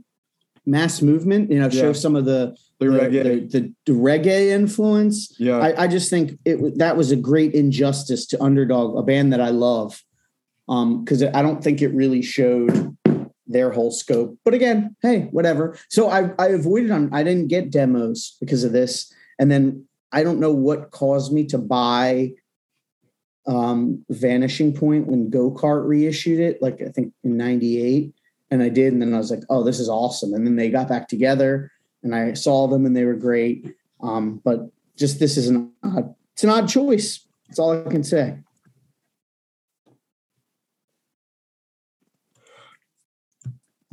Bringing it down. I think an odd choice. Why? What else would you have put? I would have probably put Take Me Away. Nah. No? I think this is a good choice. Yeah, I mean, it's the title track from the album, and it's a good song. Yeah, I think it's a fine choice for this. And it's nice and compact, kind of shows a little bit of everything that Judge has to offer. Yeah. The drums sound fucking great. Yeah. Yeah. No, this is great. The drum intro is amazing. The drum intro is. Yeah. All right. What's next? Super Touch. Oh, another band that has one good song, and that's not it. No. Because it's not the song from the Anti-Matter compilation. Jason, no. That song's great, but Jason came over to my side. I did. I fully roped him over to Team Super Touch. Yeah, the power of the pod. I'm now Team Super Touch, Team State of the Nation. Yeah. By the way, that episode was so great. The Earth is Flat episode. I loved it because I thought Mark Ryan, that's his name, right? Yeah. It was such an interesting character, and I loved how he talked about the influences on the record. And I think the artwork's amazing. The pictures are so good, and the whole look of it. And I tried to listen to it, and it didn't do anything for me. Oh, man. It finally clicked for me. I haven't gone back. This CD didn't do it. I think I just kind of heard, and I was like, what is this?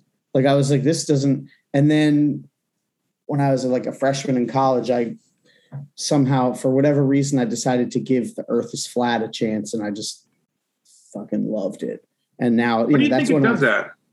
What's that? Why do you think it's one of those records that people have to go back to, and then they can get into it after a certain amount of time? Because it's not just straightforward. Like something like something like Youth of Today, you're either going to like it or you're not. Yeah. And maybe if you've never heard something that aggressive, it might take a bit, because his voice, talking about Youth of Today, is like, you don't,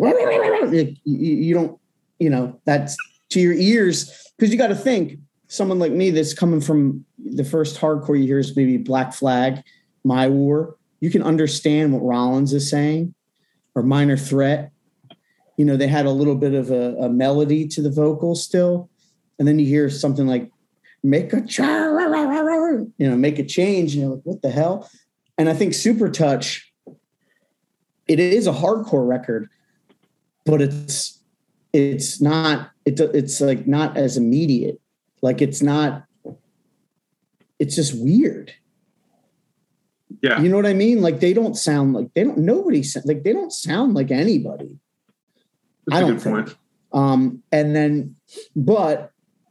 I remember talking about this with our friend Balaram Shakti. Like you listen to like the later Scream records and like the DC stuff, and then you're like, oh, that's like Super Touch. You had to work it in there. You had to do it. They had that groove, but like the melody and like the rock, and then I loved that interview too.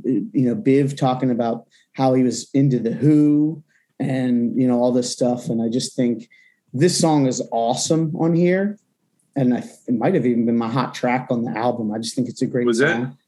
It might have been. I love the backups. The guy from American Standard, they talked about, but at the time I wasn't ready for the song. So I think I just kind of was like, yeah, no. I listened to a podcast with Ari from Lifetime, and he was talking about how when Lifetime started, he just wanted to do what Mark Ryan did. And I thought that was cool. Ooh. Yeah. Yeah. Because he was a big because I Supertouch fan. love that Supertouch song on the Antimatter compilation so much. I think it's one of the best tracks on the Antimatter comp. And nothing else they ever released does it for me. And I'm like still looking for that other Supertouch. What about Searching for the Light? Searching for the Light? Yeah, that's okay. Ooh. I agree. Maybe their new one will get you. They're supposedly finishing up the new record. So maybe 2022. The year We'll of the see. touch. I keep trying because I love the artwork so much. Oh, give it another try. Do it. Yeah. I love Inside that. Out. Like, that was the moment I think I was sold on them too. Like I'm listening to the first song on the album, and then you hear like, you know, I've been drinking, and you're like, okay, this is weird. This is on Rev, and it's like, and but when he hits that, I was like, okay, this is fucking cool. And then that was it. I was a fan for life. Next, Inside Out. Never heard of it. Funny side note. When this comp came out, they also re-released the Inside Out CD EP in 96, and I think that's when Evil Empire came out. And the distributor put a sticker on the Inside Out CD that said, check this out, Really Evil, the first band from the singer of Rage Against the Machine. Interesting. It was so cheesy and so like check this out, Really Evil, exclamation mark. But I think it got a lot of people into Inside Out, so it might have done some good. Yeah. I had Inside Out by this point. I mean, God, what more can you say? What a great band. Even though they were just, you know, in the grand scheme of things, they were this little blip on the radar, but what a fucking blip. You know, I'm in a Christian band in 2021, and the subject came up of songs to cover. And someone brought this up in the group chat, and I said, I will never, ever, ever cover this song. Good on you. I wouldn't want to cover any of the, you know, it's all been, remember, I feel like in the 90s, you'd go to a show and this whole 7-inch would be, the whole Inside Out 7-inch would be covered. You could hear a lot of it. Yeah. But what was it? Why did you not want to cover the song up? Because 108 covered it all the time. Yeah. And that's the thing. 108 covered it all the time. Yeah. And so I don't know, but in the context of this compilation, when this song came on, I was like, oh my God. I don't even think this is the best Inside Out song, but I agree with you. I also understand that this is a compilation that's intended to bring people in to buy records. So sure, why not? It would have been kind of cool if they put one of the bonus tracks from the CD on there instead, like Sacrifice, you know, instead of this. Because I think what's funny is on the 7-inch, and No Spiritual Surrender is a great fucking song. It's my least favorite of the 4 songs on the 7-inch. Could it be because it's been covered to death? Yeah. I don't know. But like Burning Fight, Undertow, By a Thread, I like all those songs more than this. And this song is still straight fire. But it's just something has to be least, you know? Yeah. But I listened to this with headphones on when I went running to do my homework for the episode. And I love that you can hear Zach just fucking breathing before he busts into the beginning. I'm just into that kind of stuff. Yeah. Psyching himself up. And then that non-planned the band is intense feedback. As shit. And the non-planned feedback is a definite must. So this sequencing works Inside Out into Shelter. Sure, yeah. I must say I was very confused when I heard that Shelter song. Me too, because I knew Attaining the Supreme, and that was it. Yeah, same thing, Attaining, and Mantra must have been out, and I was very confused to hear this song. Does it sound so punkish? Yeah, because it was so raw and so rough. Yeah. I mean, I had that videotape, that Equal Vision video, what's it called? Sankirtana Yana. Yeah. And Lost and Found did a version of it with a shitty, you know, Xeroxed green cover. Oh, crazy. And And I watched it all the time, and I was also very confused by the VHS because I didn't know any of the songs. The only song I knew was Shelter, the track Shelter. So I didn't know there was a rough version of Shelter before Attaining the Supreme. Very confusing to me. You have a favorite Shelter record? Attaining the Supreme. My man, mine too. 100%. So in Perfection of Desire, I don't think it was even still in print at that point. It wasn't. It threw me off too because like the almost like surf guitar intro. I was like, Wipeout. Yeah, very strange. But now I love it. Like I love Perfection of Desire. But I think at the time I was like, I'll stick with Attaining the Supreme. I didn't even hear Mantra at that point yet until I don't think maybe I did. This is way different than both of them. Yeah. What's your take on this one? Perfection's your favorite Shelter, isn't it? Maybe. I like this song. It's to me, this is a continuation. This almost sounds like a continuation of the Disengage record. I thought that's what I thought when I heard it. It was just wasn't to my ears. It wasn't as good as any of the songs on this Disengage. I was going to say Disintegration, which. It's definitely not as good as almost nothing is as good as the songs on Disintegration, but it's cool. But again, not the song I would have chosen. I probably would have done Society Based on Bodies. In fact, that was my other one. Was that I said that I would have picked a different song or the original Shelter to really fuck with people. Yeah, there you go. I think I don't know. I think Turn It Around too would have been. Turn It Around could have worked. But hey, whatever. Who am I to judge? Oh, even though I shall be judged. Yo, one of the greatest fucking hardcore songs of all time. Burn, Shall Be Judged. Yeah. Know what's funny though?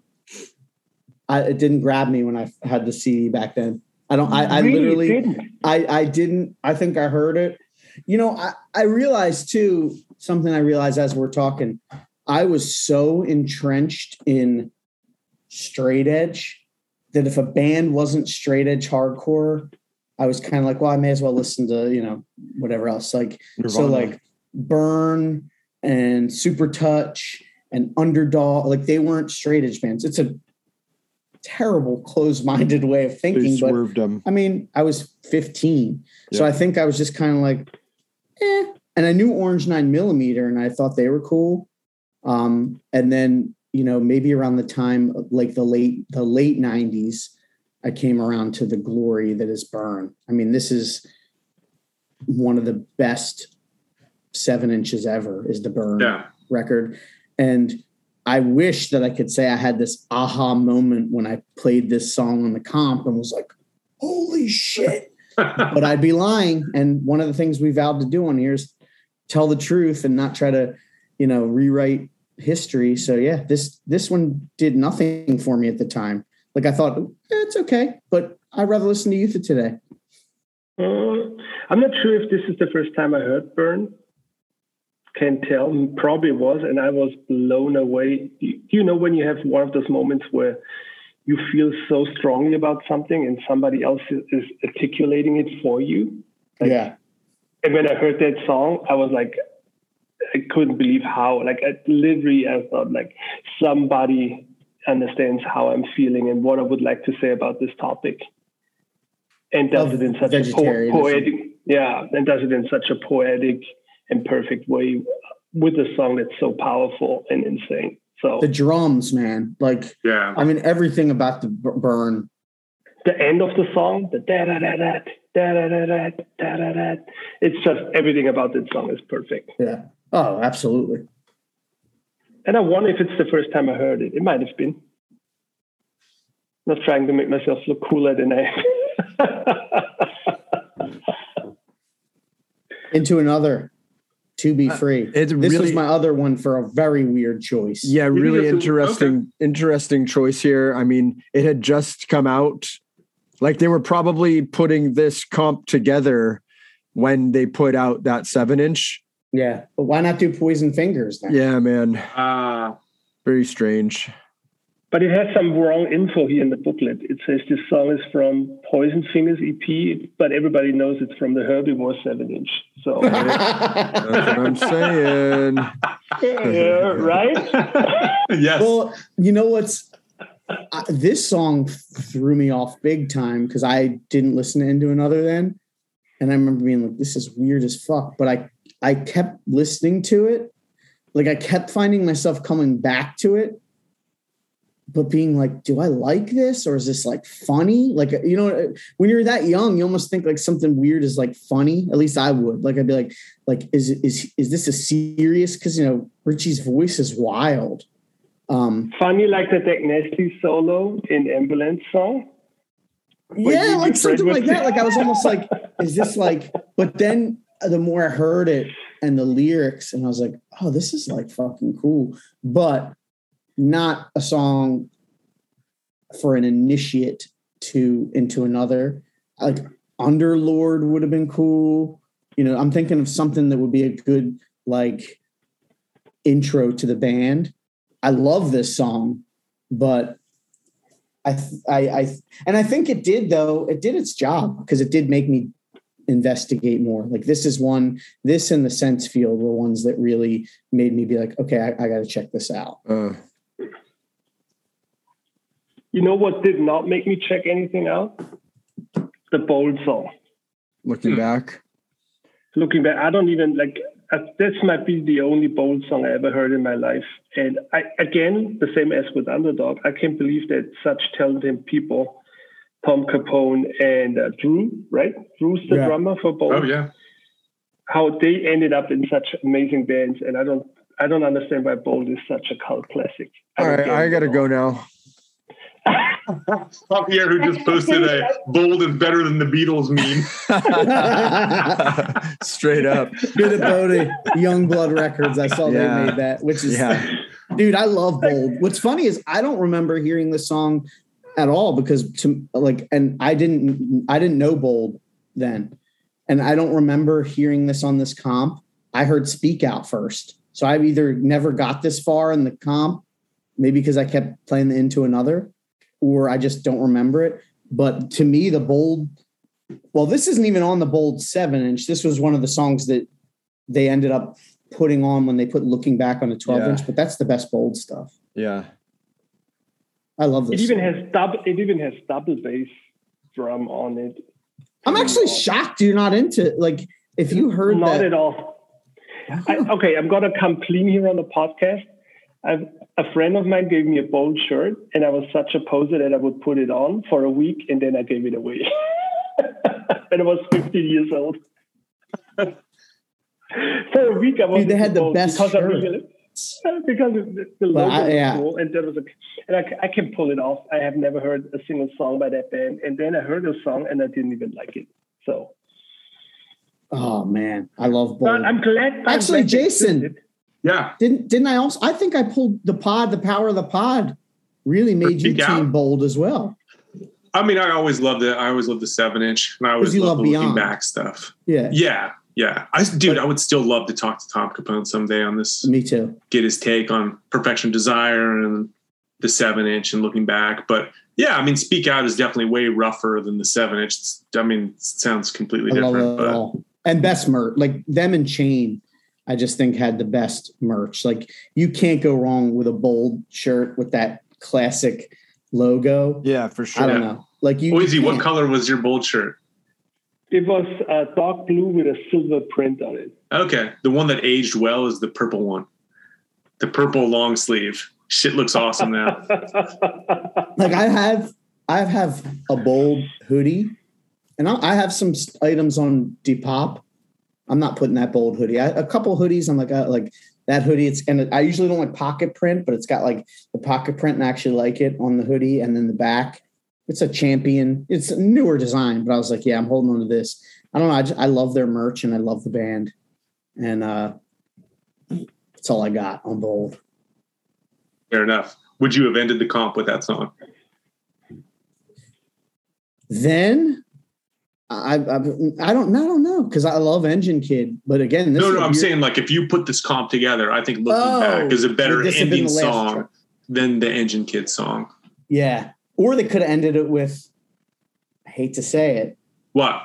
They could have chose a different Judge song. They could have ended it with Where It Went. We could have ended it with True Till Death. Yeah, they could have. But yeah, Looking Back would have kind of been a nice ending, but maybe it's too obvious. That's true too. So finally, speaking of Engine Kid, I think there was some clever marketing putting that song on there because that song doesn't sound like anything else on that record. For once, no. B, it sounds like way more like Midwestern emo. Even the lyrics, "Driving You in My Car" kind of stuff. It sounds almost like Christie Front Drive. So it kind of ties the whole thing together with Sandsfield in Texas at the beginning and Engine Kid at the end, but I don't think Engine Kid was fairly represented on that comp. I don't either, but this song, it's funny because they talked about it in the interview, how this song was just such an outlier, because people, I think, heard this comp and got into them, and then you hear the album and it's this like noisy, heavy, Melvin's it's a real bait and switch blast, like songs that sound like Blast and songs that sound like Slint and all this stuff. But it's a great song, honestly. Yeah, it's good. But I thought they're going to sound more like Christie or, those bands. Same. And I was like, when I heard the album, I was like blown away by how heavy it was. Like it was not what I expected. Are you a fan marketing? I dig them. Like not everything they did ever aged great, but a lot of the stuff aged well, I think. Yeah. And I love hear Greg talk about it in the podcast. Like his perspective is so unique, like his development or his musical evolution is trajectory. So yeah, it is amazing. Because you got to think so many of the people that did these bands, they went on, they did the post-hardcore thing, they did their, the Quicksands and the Orange Nine, and Into Another is a whole other thing too. But then Greg did I think he was ahead of his time with his, because like he got into like the more the doom stuff and the metal and the noisy stuff, but this song did not make me grab the Engine Kid stuff. I didn't get into them until years later. Like I think I listened, was like, this is kind of cool, and then that was it. I wonder if they were another band that did not benefit from being on Rev. Like if this would have been on Sub Pop, I think they would have done well on Sub Pop. Sure, yeah. I think so too. Yeah, I think so too. Or even like, what was popular at the time? Like Hydra Head, would they have fit in there? Was like Unwound and those bands, were they on Sub Pop? Amphetamine Reptile, maybe. Oh, okay. Yeah, or even Kill Rock Stars. Yeah. Although Kill Rock Stars, then they had like Elliot's and everything. So who knows? I think they were excited to be on Rev just because, Greg. Well, they all came from the scene where having the Rev Star. I mean, look at Texas. Yeah. They were like, we wanted to be on Rev, but it's definitely a bait and switch as far as the Engine Kid sound. They kind of did that on purpose, and I got to give respect. Like it's almost like a fun little like inside joke. Like, yeah, we're gonna get them with this song, and then they're gonna hear the rest, and it's like way different. Because I think that Angel Wings record is fantastic. But in 1996, I would not have thought that. I'd have been like, what the fuck is this? Sure. Just like with the Iceburn. But another one that got me to the Power of the Pod, Engine Kid. Engine Kid? Yeah. Yeah, I mean, all I knew from them was this song before we started doing the podcast, and I dove into Angel Wings, and it's an awesome record, so. And I said that, then that the box set they just did is cool. They just put out a new flexi disc, their first songs in like 26 years or something. Mm-hmm. It's pretty cool. Southern Lord. Power of the Pod, man. Iceburn and Engine Kid were my like real, and State of the Nation. They were my real like Power of the Pod for sure. So hot tracks. Are we even gonna do hot tracks for this? Yeah. No. Yeah. Okay. Because I have an explanation for mine. Like, it's not just like mine's just gonna be like, I'm just gonna close my eyes and point to the screen. no, Hav. There has to be a hot track. Like when you look at this, there has to be one where you're like, all right, if I had to pick. Because think about this. Shall Be Judged. Of course, Burn okay. Shall Be Judged is my favorite song on this record. Okay, good choice. Because I looked at it like this: Mojack, when they do like it's almost a chance to pick a hack that maybe would have been a runner-up on the record. Yeah. In other words, like Okay. say your favorite Burn song was Godhead on the Burn 7-inch. Sure.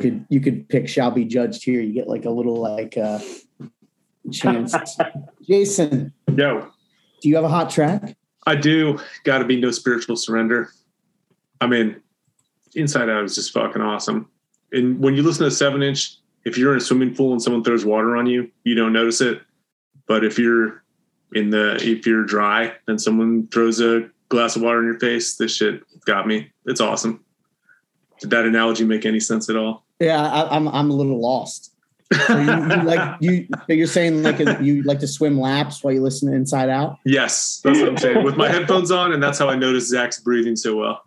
But no, the shit's super intense. It's just fucking a great song. And I think I know what you mean is in the context of this comp. Tell me if I'm right. In the context of this compilation, it really brought out the intensity of Inside Out, because when you're listening to the whole 7-inch, this whole thing is intense. Yeah. When the song comes up after, Super Touch, no disrespect to Super Touch, it's a different kind of band, right? So then you hear this and it's like almost jarring. Like when I talked about the production of Shades Apart, like you almost don't notice until you hear something before, and then you have like you get in the cold shower or whatever. Yeah, there you go. So there you go.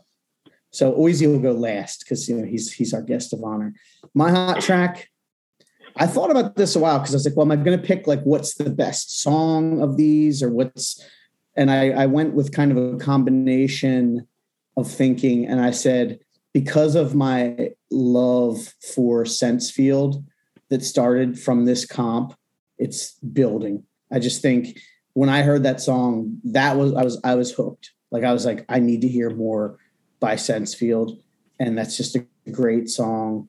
And like there was no other song on here that I could have kind of bestowed that on. Like it was just something about the Sensefield. Like I already knew the Texas song, and the ones I didn't know, like we already talked about, they kind of took a while to marinate and become favorites. Mm-hmm. But the Sensefield was immediate. First listen, I was like, this is awesome. So Sensefield Building. Oisey? Sensefield Building.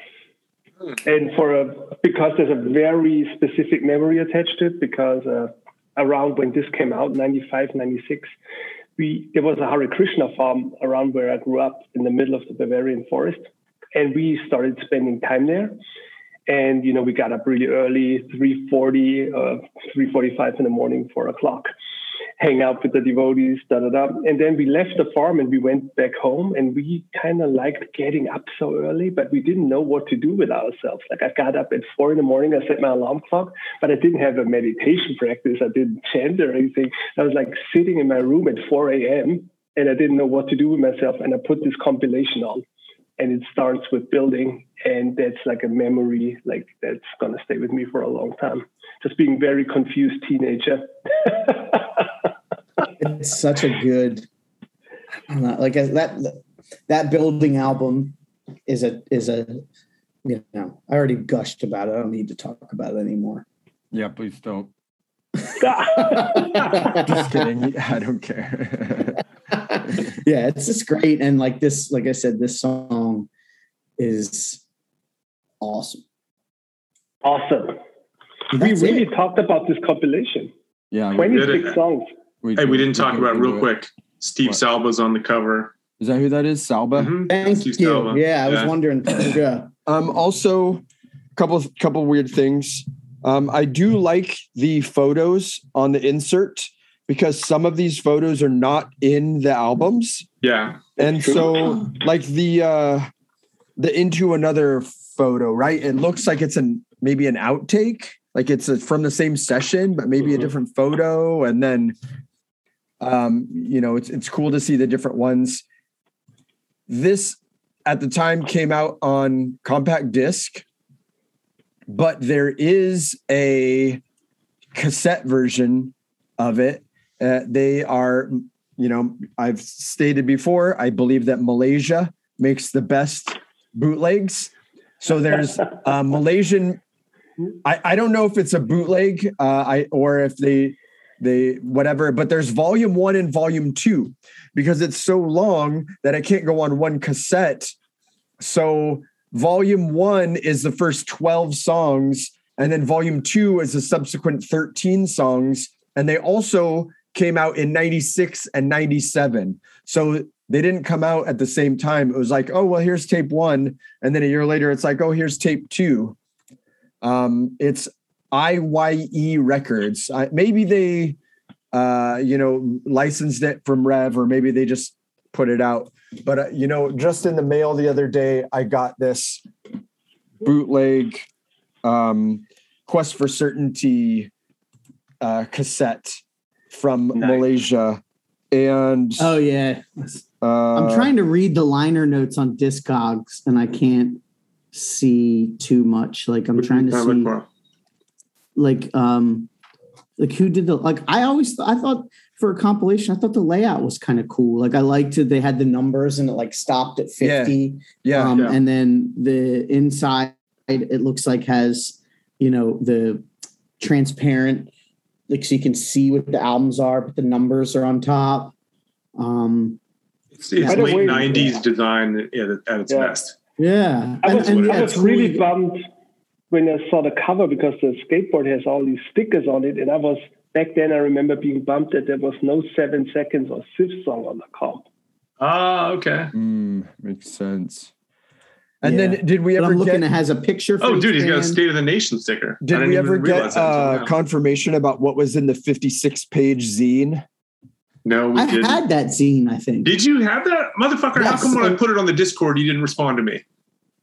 I must have missed that. I don't remember. Because it was it was a catalog. If I recall, and someone maybe will know, and this is relevant to the episode. Yeah. Because they had a zine and it had like top 10s for some of the people or top 5s or whatever. And it was like they had people from Rev bands pick like from the entire disc. Because remember, this was when Rev was really ramping up the distro. Like they were starting to distribute, other titles too. Like they even had Discord stuff and they had whatever. And I remember like Norm from Texas, he had one. Could have been maybe in a later Rev catalog, but I remember he had like some records on there. Shudder to Think, Get Your Goat, because they carried some Discord stuff. And I remember he had Bush 16 Stone because Rev distributed the vinyl. And I remember thinking that was weird, but also like kind of cool because like Oizy, like we talked about earlier, I was like, oh, like this dude doesn't give a fuck. Like he's gonna, he's going to say that he likes this Bush record. And we mentioned Disintegration earlier. I remember Ken Olden had it was like top albums and he put Cure, Disintegration tied with Judge, Bringing It Down, which not only is that the secret to the Damnation formula, if you think about it, it's basically just the Cure meets Judge, with all kinds of other stuff. Yeah. But I knew, and I kept it in my memory bank. I was like, if I ever get into the Cure, I'm going to get that album. And that was the first Cure album I bought. But it was like a catalog and it had, all the stuff they distroed, little descriptions, I think. I think you're making this all up. Yeah. I'm making it all up. What do you guys think? How many of those comps Rev sold back then? A lot. Oh, dude, so many. Yeah. But it's funny, you don't see them, like you see them on Discogs, but like I was hoping maybe I'd just stumble on like the dollar bin somewhere to just have for the episode. And I haven't come across one. It's Kicker 666. He sold it to me for a Oh yeah, there you go. Yeah. Dude, I bought my Iceburn Medit Evolution CD off Discogs, and the person that sent it to me put Poetry of Fire CD in there instead. So it's got the Medit Evolutions case, and I put it in the car. And I was like, this sounds oddly familiar. Jesus. Poetry of Fire. Sucks. Yeah. It sucks. I hate when that's happening. Got burned. All right. So yeah, I mean, we got to say about this. I guess just this is, by the time you're hearing this is the last episode of 2021.